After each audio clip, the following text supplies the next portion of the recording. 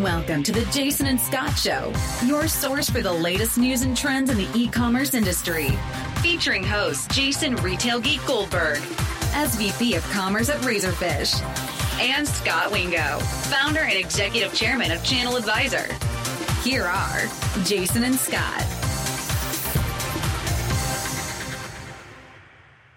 Welcome to the Jason and Scott Show. This is episode 150, being recorded on Monday, November 5th, 2018. I'm your host, Jason Retail Geek Goldberg, and as usual, I'm here with your co-host, Scott Wingo. Hey, Jason, and welcome back, Jason Scott Show listeners. Jason, you just recently got back from sunny and blazing hot Las Vegas, Nevada, for the first annual grocery shop. And that's what really the theme of today's show is going to be, is a grocery shop recap. But before we jump into that, we did want to cover some breaking.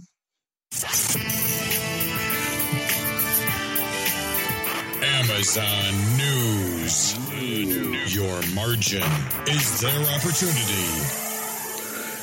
All right. Well, we've been talking about this on the show for about a year. A year ago, Amazon announced that they were going to look for a second headquarters that would house 50,000 employees.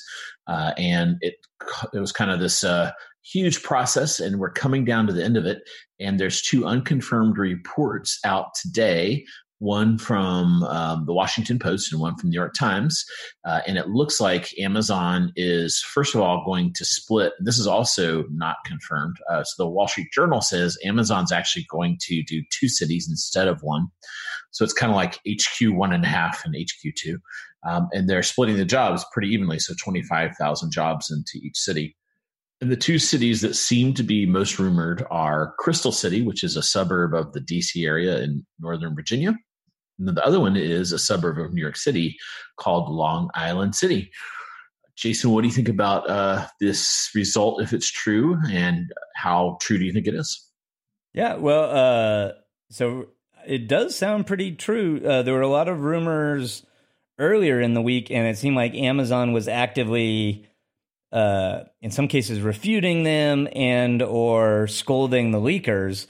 And they seem completely silent about this, which makes me feel like it's on the mark, and it's pretty credible news organizations that are citing multiple sources. So seems pretty credible. And if it's true, it reaffirms a lot of people's hypothesis that this was sort of largely a marketing stunt. And it makes me feel like Seattle is actually the big winner, because like these would not be co-equal headquarters now that they're dividing up the jobs, and I'm going to assume that the center of gravity and most of the senior leadership are going to continue to predominantly live in the Seattle area in this scenario. Yeah. It's my logic on this was it never made sense to me that they could hire 50,000 people, so my logic is the retail part of Amazon is pretty staffed up. In fact, robots are replacing humans a lot of times in the commerce part of Amazon. So this feels like largely AWS engineers. And, it's very hard to go find 5,000, much less 10,000 or 50,000 folks that could work on AWS. So I think they started to kind of come to that same conclusion, and thus splitting them up. And I imagine those 25,000 numbers are going to be over 10 years or something as well. You just couldn't possibly hire that many AWS qualified people, even in those dense tech cities, to work on stuff. So it'll be interesting to see how this lands. So we just wanted to cover that really quickly because it's been the source of so much speculation. But we want to spend the bulk of our time tonight on GroceryShop. So Jason, I was not able to go, but you went. First of all, how was Las Vegas? Did you end up making money, losing money? Yeah, I go to Las Vegas too often, so I am no longer much of a wagerer. So I did lose some money, but I lost it spending a week in Las Vegas, not at the tables. Yeah. Did you get to visit your favorite Starbucks? I did not. So dedicated listeners will remember I spent like 18 days in a row in Las Vegas at the Venetian earlier this year, which I wouldn't wish on my worst enemy. This show was at the Aria. So I did not make it to the Venetian Starbucks, but I did get to reacquaint myself with several Starbucks in the vicinity of the Aria. Awesome. So for the Grocery Shop show, maybe orient for listeners, how this show came to be, who puts it on, and how did this compare to kind of Shop Talk and Money 2020? Yeah. So the show, this is the first year of the show. It's put on by the same folks that started Shop Talk and Money 2020, as you mentioned. Money 2020 was their first show, and it started at the Aria as well. And then it felt like the show doubled in size every year, and it eventually outgrew the Aria Convention Center and then had to move to the Venetian. And after 3 years of growth, they actually sold the show to another event company. And they started the second show, Shop Talk. And Shop Talk also started at the Aria, and it also doubled every year. Last year, it outgrew the Aria and moved to the Venetian. And this year they started 2 new shows, a show I don't know a lot about that's in the health category. And they started this show, Grocery Shop, which is all about digital grocery. This show started at the Aria. It felt very similar to the first year of Money 2020 or Shop Talk. And I mean that in a good way. I feel like these guys have built a pretty good template for an event. So they do a really good job of recruiting interesting speakers that people want to hear from, and they're great digital marketers, and they market the heck out of those speakers, which causes other people to want to go and network with those folks. At this point, kind of 3 or 4 shows into their progression, I feel like they have a really solid templatized execution that they run. And, they invite me to speak at all of them because they use caricatures of you. And I feel like I'm just cost effective because they already paid to have my caricature drawn. Yeah, I'm sure that's what it is. Yeah, I think that's my main value add. A fun fact for speakers is that they send you coffee mugs with your caricature on it. So I have a complete collection of Shop Talk, Money 2020, and now Grocery Shop mugs that my mother-in-law has claimed. So if you ever get coffee at my mother-in-law's house, be prepared for the jarring image of my face. And this year they upped the ante. They sent us a cookie with my caricature on the front of the cookie in frosting. Very cool. And so, I remember I jokingly asked one of the folks at Shop Talk, who does the caricature? And they're like, oh, that's our most closely held secret. I was like, oh, okay. Yeah. So what's funny about that? I believe they did say that to you. If you went to an early Money 2020, that guy was working in a Money 2020 booth, and you could stand in line to get your own caricature drawn. And eventually, apparently, he became so popular and beneficial to them that they hid him behind the scenes. But there were attendees from those first Money 2020s that actually got their caricatures drawn while they were attending the show. But the big controversy amongst the speakers on Twitter earlier this year when the cookies went out was, can you in fact eat your own face? Is that weird? And, there was a lot of talk about that. And I definitively solved the dilemma when I tweeted out a picture of my 3-year-old gleefully diving into my face to eat it. Nice. Yeah. Chewing on dad's face. Exactly. So more than listeners wanted to know about the logistics from the show. But I feel like at a high level, they picked a really good topic for a show. I think they were hoping 1,000 people would attend the show, and they sold out the show at 2,200 people, which was the capacity for the convention center they had. So already, don't be surprised if you see the show move from the Aria to the Venetian next year. Or I guess there is a rumor that the Aria is expanding their facility, so maybe they'll stay in the expanded facility. But it definitely felt like there was a unmet demand for folks in this industry to be able to get together and share some ideas and best practices. And I feel like a lot of people were excited to come. People were super engaged, and all the feedback I got from people on their way out of town or from my own team after we got back was super favorable, that it was a good event and everyone wants to have a bigger participation next year. So congratulations to the the folks at GroceryShop on doing a great job for the first year. Awesome. Let's dig into some content. First of all, as mentioned, you were quite busy, so I kind of thought they should have called it Jason Talk. So you gave a keynote and you led 2 panels. Let's kind of go through those in sequence and kind of go through some of the highlights of what you learned there. Starting with the keynote, I saw on Twitter, there are a lot of people took this one picture where it looked like you were putting some lipstick on. Tell us a little bit about that one. Yeah, I'm a very metropolitan dude. What can I say? So I feel like you're being slightly generous in calling it a keynote. So it was a keynote, but I'm not sure I gave it. So this was a fireside chat format. So I was interviewing a gentleman named Sanjeev Mehra, who's one of the founders of this cool company that listeners are probably familiar with but may not know, called EOS Products, and it's EOS. It actually is a acronym for the evolution of smooth. And a little over 10 years ago, they invented a new lip balm for women that was in this sort of round egg-shaped format. And they're now ubiquitous and super popular. But in many ways, EOS sort of invented or was an early pioneer in influencer marketing. They started out with sort of an affiliate program where you could earn credit and free product by getting your friends to share EOS products on social media. And back then, sponsored social media was not a thing.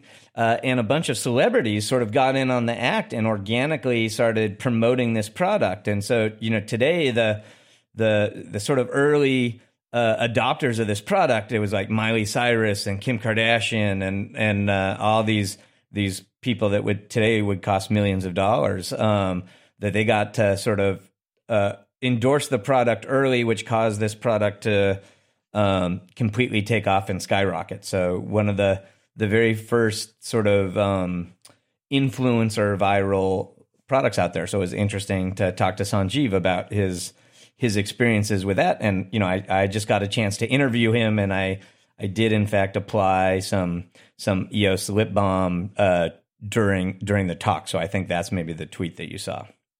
Okay. All right. Well, in Las Vegas, I never really need like chapstick type stuff, but in Vegas I do because it's so darn dry out there. I'm 100% with you. I normally would not use lip balm, but I do always bring chapstick. And to Sanjeev's credit, part of the genius of this product is lip balm is predominantly bought by women, and all of the products were not very women centric, right? And so they're all convenient form factors for you and I to put in our pocket. But a lot of women's apparel doesn't have pockets, and so these things go in purses. And so they designed a product that was very well intentioned to live in a woman's purse, which ironically makes it super inconvenient for guys. And so I had to smuggle it onto the stage because it would have looked silly in my pocket.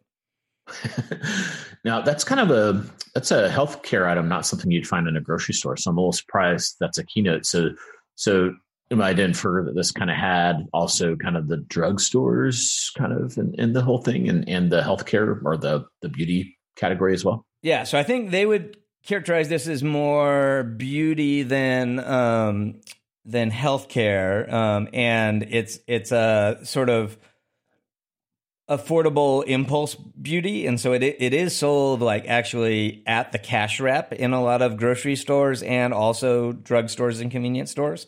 And I do think there was some overlap. I think the show was primarily targeted at grocery, which meant a lot of the retailers that attended were grocers. But then equal or more attendees were brands that view grocery as a super important channel. And it just so happens that a lot of those brands also sell in mass and convenience and drugs. So you had a lot of the we'll call them food and non-food CPGs. And so, yeah, I definitely think that many of the conversations and takeaways expanded beyond pure grocery, but grocery was sort of the epicenter. Cool. And then you led that keynote, you fireside chatted that up, and then you had a panel called Evolving CPG Retailer Relationships. That sounds pretty intense. Yeah. And so that panel was, we had 3 panelists, and they're talking all about the dynamics of retailers and brands and how they work together, and a lot of the challenges in the new world of digital marketing. How there's a lot of frustration on both sides. Retailers generally feel like the brands are behind and aren't really ready to partner with the retailers digitally, and retailers are asking for like a lot of support for e-commerce initiatives that brands aren't always well prepared to meet. So there was a lot of talk from the retail side about how they aspire for the brands to sort of catch up.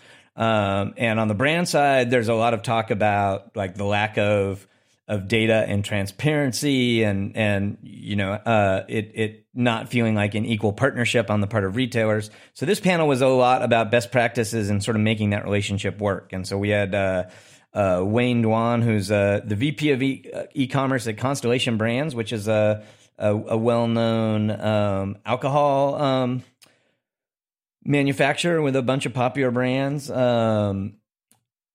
But Wayne also had formerly been on the e-commerce team at Walgreens, so he kind of talked about his experience at both places. We had the VP of brand from Elf Cosmetics, which is another affordable beauty brand that kind of represented the brand's perspective in this dynamic. And Elf 10 years ago started out as a direct-to-consumer brand, then they sort of got really popular and became like 90% wholesale, and now they're starting to shift the balance again. And then we had a retailer who's a well-known market in New York City called Fairway Market. They're a really well-known local chain with a bunch of like really high-end gourmet products, as well as a full grocery store. And so Jason has worked there a long time and talked about their overall perspective. But today, the portfolio he mainly owns is private brands for Fairway. And so he talked about some of the unique dynamics with partnering with brands on exclusive products. So that was a good set of conversation, and the audience seemed engaged, and we got some nice feedback about that panel. Well, did you get to the so we've talked about private label, then you started using the term owned products. Have you has that caught on? What's the difference between the two there?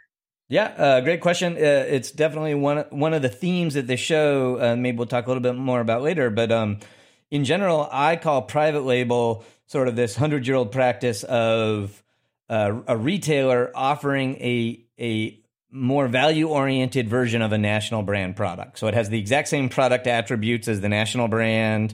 It's just sold at a lower price point without the brand name on it. And generally, 100% of the marketing for the product is simply the fact that it's on the shelf next to the national brand. So you get a headache, you go to Walgreens to get Advil, and on the shelf next to Advil is Wallbuprofen. And it says right on the package, compared to the active ingredient in Advil, and it's a little cheaper, right? So to me, that's private label. And at this show, there's a lot of talk about private label, and it's an important part of the mix for retailers, and it obviously has an impact on profitability. And there's a bunch of good reasons why private label is important. But to me, the thing that's getting more traction is this evolution of that idea, where retailers actually launch their own unique products that are different from the national brands. In most cases, the retailer's using their intimacy with the customer to design a product that's in a gap that's not well met by the national brands.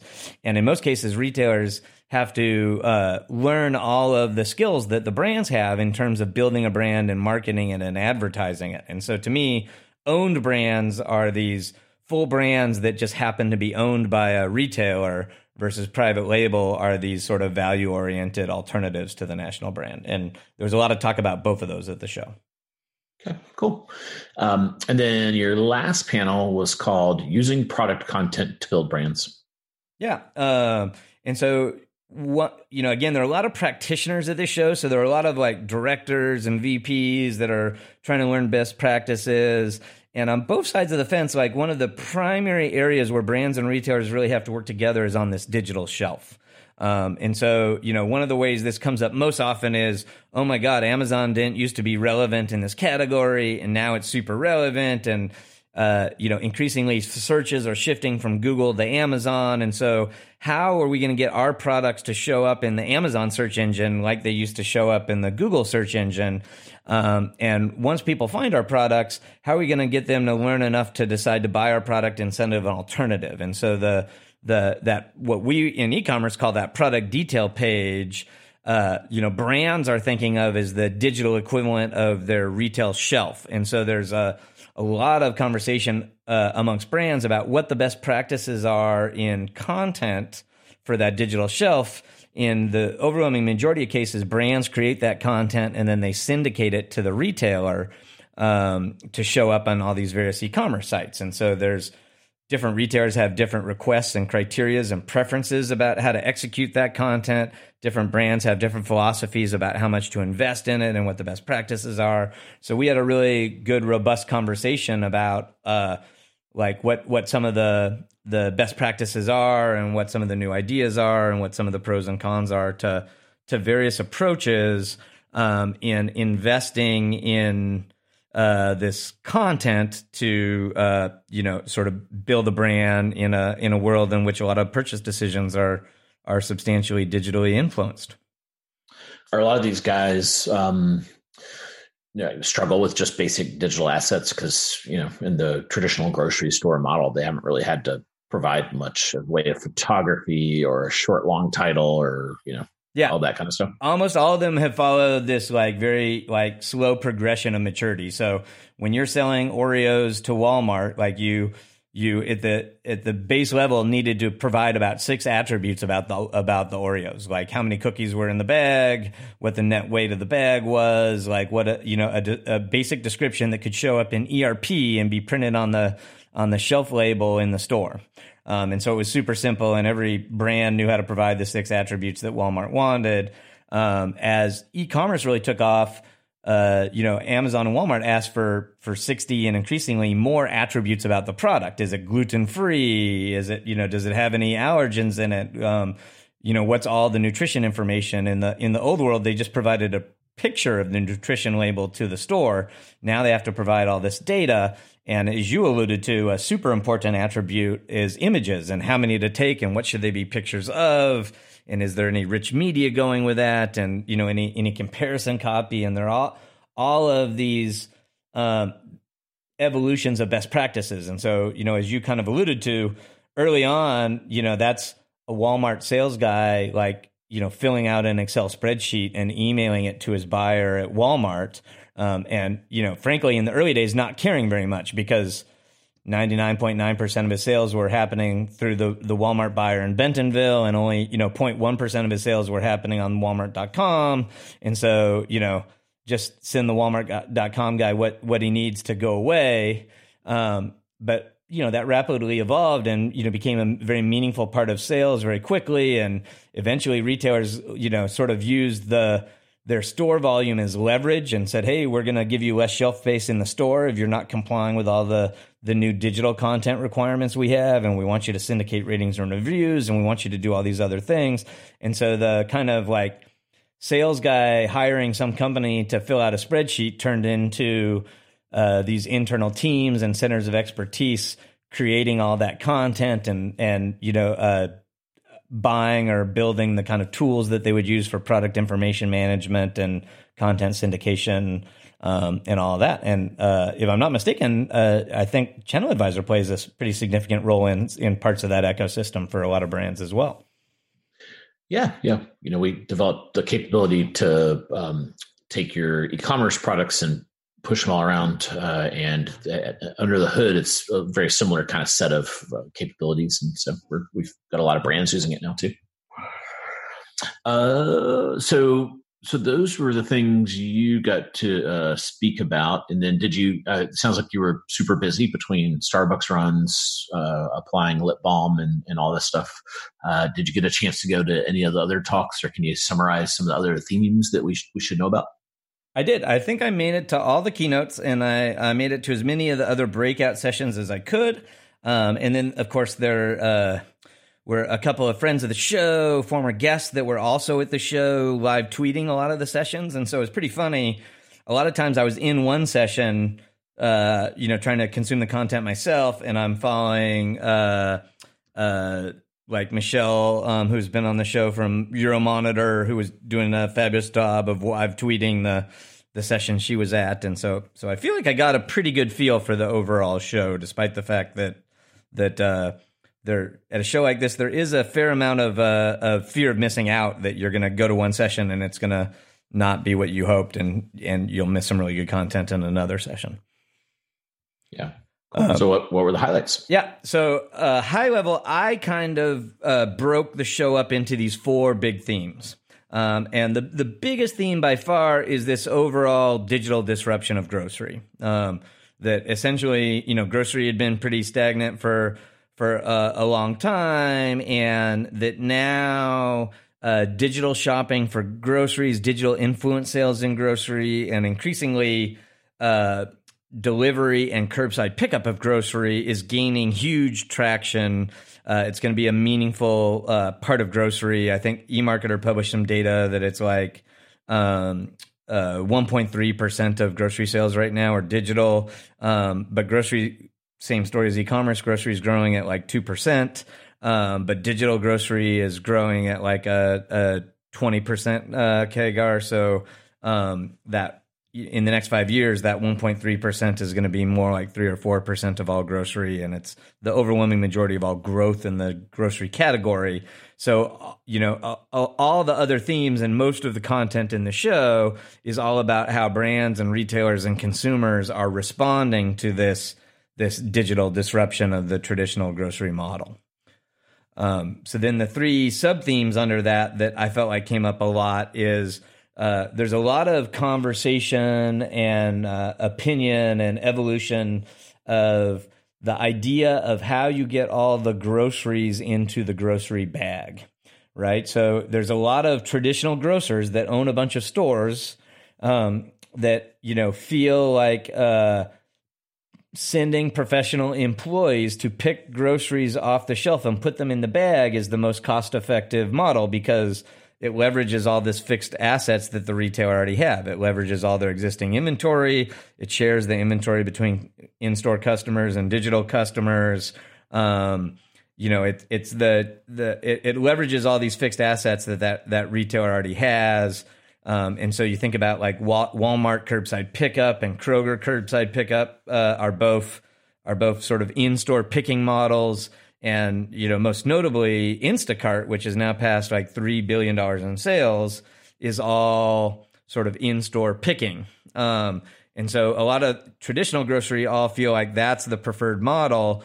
But then there's a lot of digital startups that have said, actually, that's super inefficient and the unit economics are really challenging there, because in a traditional general merchandise e-commerce site, on average, you're lucky if you sell 2 or 3 items per order. And so the amount of picking per order is pretty small, but a typical grocery order might have 30 to 60 items in it. And so the cost per item to pick is a much bigger part of the overall cost of an e-commerce order, and paying people to walk around stores that are not efficiently assorted for pickers, but instead are designed for discovery and browsing is really inefficient. And so you have dedicated digital grocers like Fresh Direct or Peapod, or a super successful digital grocer in the UK called Ocado, that all have this model where they use dedicated automated grocery fulfillment centers that are much more optimized for picking costs. And in one interesting case, Ocado, which is based in the UK, has partnered with Kroger, and they're opening fulfillment centers using Ocado's technology and software in the US. So Kroger is both doing store picking, and they're now piloting these micro fulfillment centers.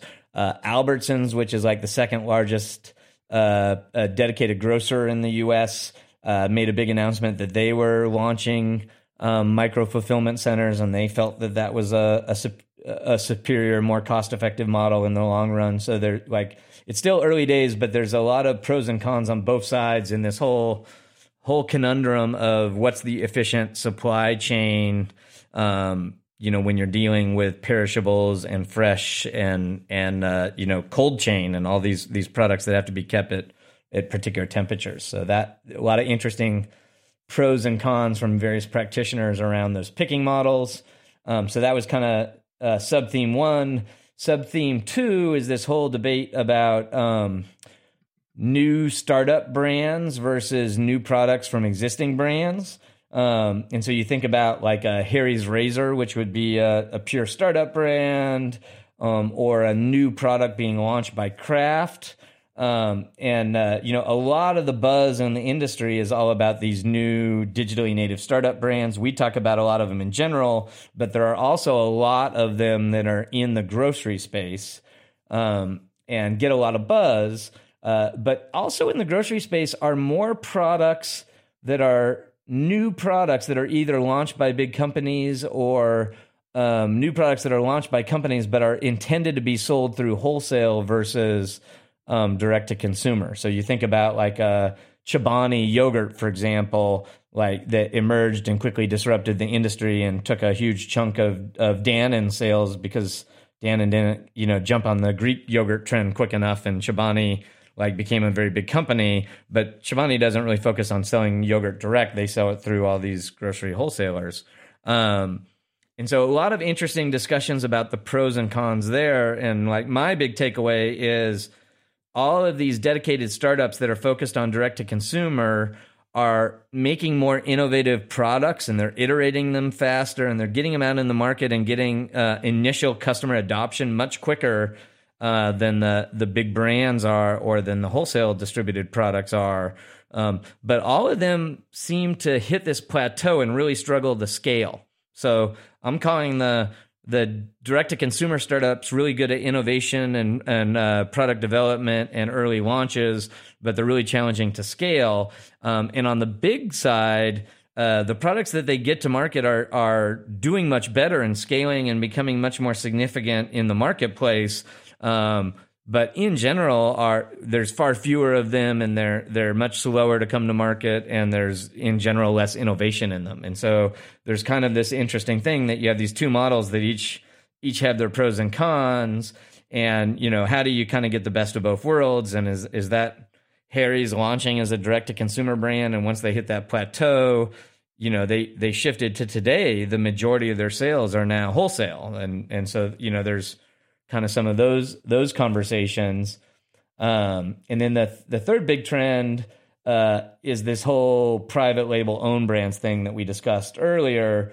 But I would say both of those trends are becoming increasingly prominent. And so you think about like all the keynotes at this show, and like Kroger has a huge private label. It's the most successful organic food brand in the U.S. called Simple Truth. And Kroger's a grocery store in the U.S., but in China, Kroger's a brand because they're selling Simple Truth on Alibaba in China. We've talked a lot about Boxed on this show, which is an innovative retailer that started out selling wholesale goods.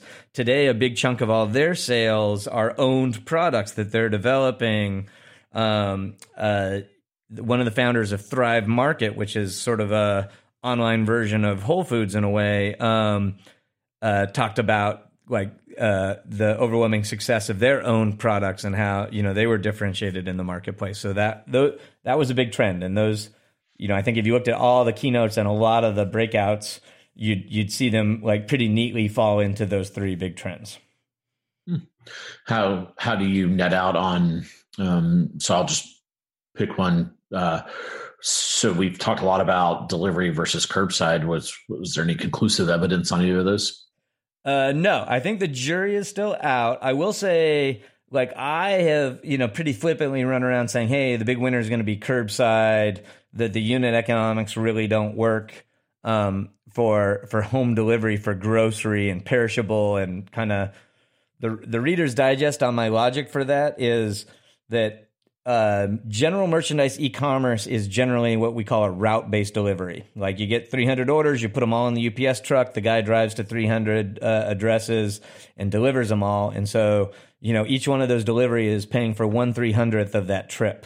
And the UPS driver could show up at your house or work any place within kind of a 10-hour window and deliver the goods, and it would be no problem.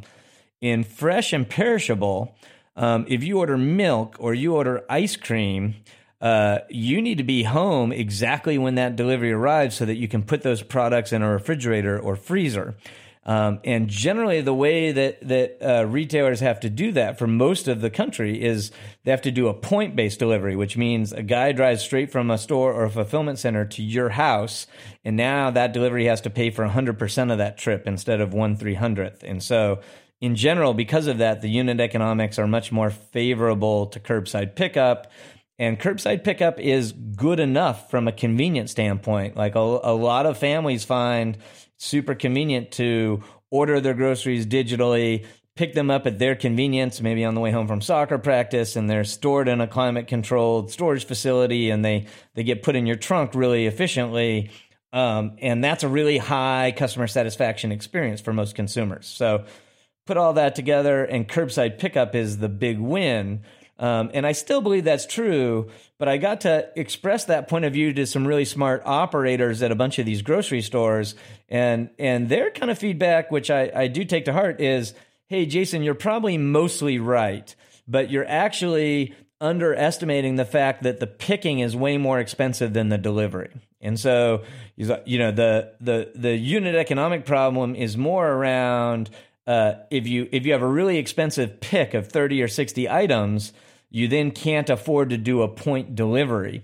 But that if you have a really efficient fulfillment center and you can get the picking cost down low enough, you can put those deliveries on a refrigerated truck, and you may not be able to do the 300 deliveries that a UPS driver can make in a day, but you still can make multiple deliveries, guaranteed tight delivery windows in a climate-controlled truck from a dedicated fulfillment center. And so they were arguing that maybe there's more communities that have enough density to support delivery than I was originally thinking. So I'm starting to amend my thought process. I think the clear answer is that the world is going to have all of these delivery modalities. Sometimes you're going to want to go to the store and pick the stuff out yourself, and that's going to be your preference. Sometimes you're going to want to leverage curbside pickup, and other times you are going to want delivery. And so, good retailers are going to have to figure out a way to support all those modalities. And then in the whole kind of digitally native vertical brand startup versus brands from existing companies, where did you net out on that one? Yeah, that is interesting. So it feels like the digitally native brands have more tools in their tool belt to overcome their deficiencies than the big brands do right now, right? Like, so you go talk to the big CPGs and you talk about what their strategy is to infuse innovation and have a faster pace of new products and have products that are better suited to the consumer. And you frankly get a lot of blank stares, and you get a lot of kind of the same unfulfilling answers that, oh, we're going to set up an innovation team, or we're going to act as a venture capitalist and go, fund a bunch of projects. But, these big brands have just not demonstrated the ability to get much faster and get much more innovative. And these big brands that are exclusively selling through wholesale are fundamentally disintermediated from the customer. So they do not have the customer preference data to use to design and execute new products very well. And I just haven't seen any of them, really clearly articulate a solution to some of those deficiencies. Whereas the native direct-to-consumer products have the ability to take advantage of all of the strengths of the direct-to-consumer space. And when they get to the point where they kind of max out on the scale, they can reach direct-to-consumer, they have the option to then pivot to a wholesale distribution model or a blended model, or they're in a position to establish a reasonable valuation and get acquired by one of these big companies. And so while there are challenges on both sides, it appears there's more ways to overcome the hurdles if you start out as a new digitally native brand than there are if you start out inside of one of these big brands. At least for now, that's how it seems to me. If I kind of pull the thread on that, So we talked about some of these grocery stores like Kroger creating their own private label or owned brands. But then if I'm a CPG, it seems like that's another reason to go direct, other than the channels kind of being complicated to navigate. Was that a theme? So CPGs going direct, or is that just really not happening in grocery? No. It's often discussed. There's not a ton of success stories, right? And so usually when a CPG tells you about their direct-to-consumer success, they're going to be telling you about a direct-to-consumer brand they bought. Okay. But they're all talking about it. And frankly, like, I strongly advocate it. And I think you and I have talked. In general, I feel like developing a direct-to-consumer capability and strategy needs to be an important part of every one of these brands, because if you sort of look at this at the moment, and you've got a bunch of brands that are dependent on wholesale retailers, and you look at the retailers and they're super distressed and have a bunch of headwinds. Their number one tactic for overcoming their headwinds is in differentiating themselves from our friends in Seattle, or what I'm soon going to have to say, our friends in Seattle, New York, Virginia, is to have exclusive products and have owned brands. And so the retailers and brands that used to be, super synergistic are increasingly becoming frenemies or direct competitors. And the retailers are frankly having a lot more success with that at the moment than the brands are. So a bunch of retailers are becoming super successful at building brands. We talked about a couple in the grocery space, but oh my God, like Target has launched like 3 brands that sold over $1 billion in their first year. None of the digital native brands that we talk about on this show have done that, right? And so retailers are getting successful at making the transition to build products. And in that world, there's less shelf space for the brands. In a world that's increasingly becoming kind of winner take all, you kind of imagine some future when we're all going to get the bulk of our purchases from an Amazon monopoly in North America, or maybe Amazon Walmart duopoly. There's a lot less points of presence to carry that brand's product. And so that brand is going to lose all the leverage to the few set of aggregators at the top of the ecosystem, unless they're also able to sell direct, unless they can build a relationship direct with the consumer.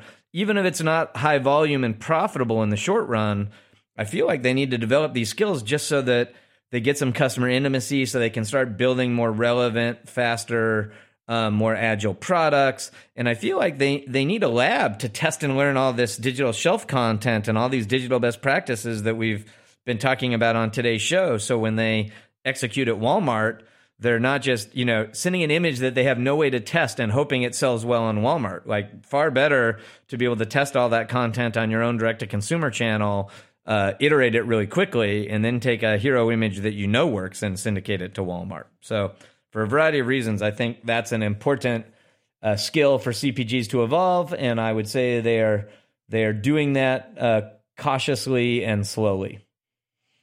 Cool. We haven't. It wouldn't be a Jason and Scott show without a little Amazon, and we covered it at the top of the show. But I didn't see anyone from Amazon speaking. I may have missed that. But sometimes these conferences, it's funny, people are avoiding talking about it, and it's the 800-pound gorilla in the room. Was there a lot of Amazon talk going on, at least behind the scenes? Yeah. So to my knowledge, Amazon really didn't have a presence at the show, which on the one hand isn't surprising. But on the other hand, I would say the founders of this show have actually been pretty decent at getting Amazon speakers to their other shows. Now, admittedly, the speakers they get are the ones that have the most vested interest in selling their products to the industry. So, not shocking that Pay by Amazon is happy to go to Money 2020 and talk about their digital wallet, right? And not shocking that the Amazon marketplace, when that used to be a separate entity, was happy to go to Shop Talk and kind of recruit new sellers and things like that. But they did have the Prime Now folks have spoke at several of the Shop Talk shows, and so you might have thought they would be there. It would have been fascinating to hear from some of the Amazon Fresh people, or now the folks responsible for the Amazon Whole Foods integration. And none of them were publicly there. I'm sure Amazon secretly had some people there, but almost every conversation, when you say digital disruption of grocery, everybody points to the same event, that like there was a lot of talk about digital disrupting grocery, but nobody was personally experiencing it, or nobody was very worried about it until the day that Amazon announced they purchased Whole Foods.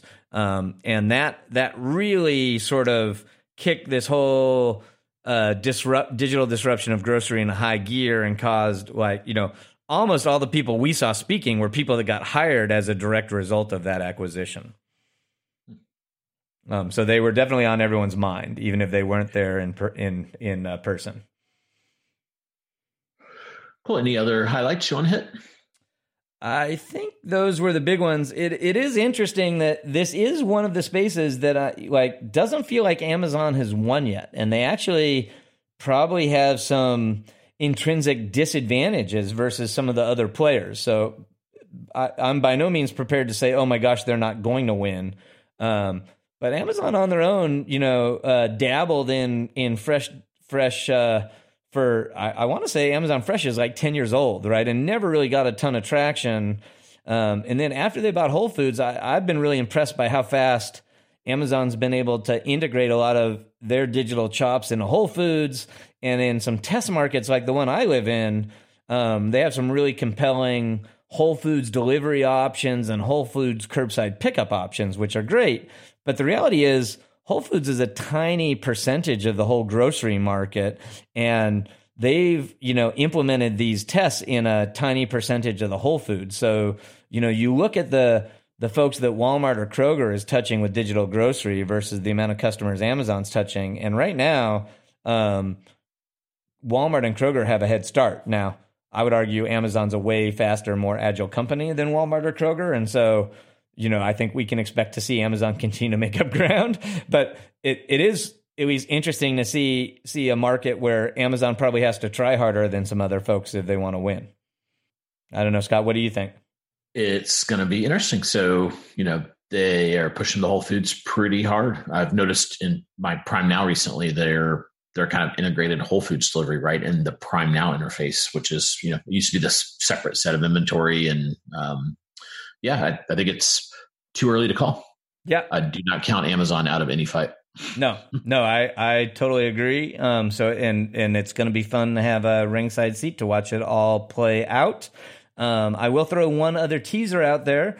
We did get to talk to several of friends of the show that have been on the show a number of times before. And so shortly after this episode's available, we'll have a couple episodes live from the Grocery Shop show, and we'll get some other folks' perspectives on the show and the industry. And so, if you're trying to figure out the digital grocery space, I would encourage you to look for those upcoming episodes as well.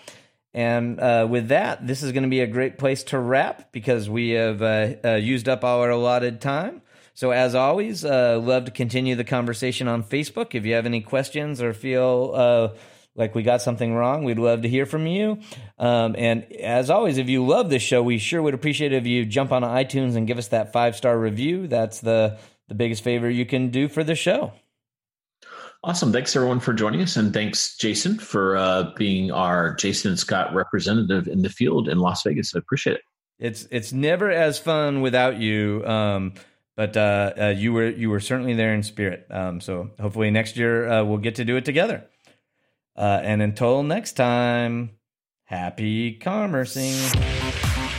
You've been listening to the Jason and Scott Show.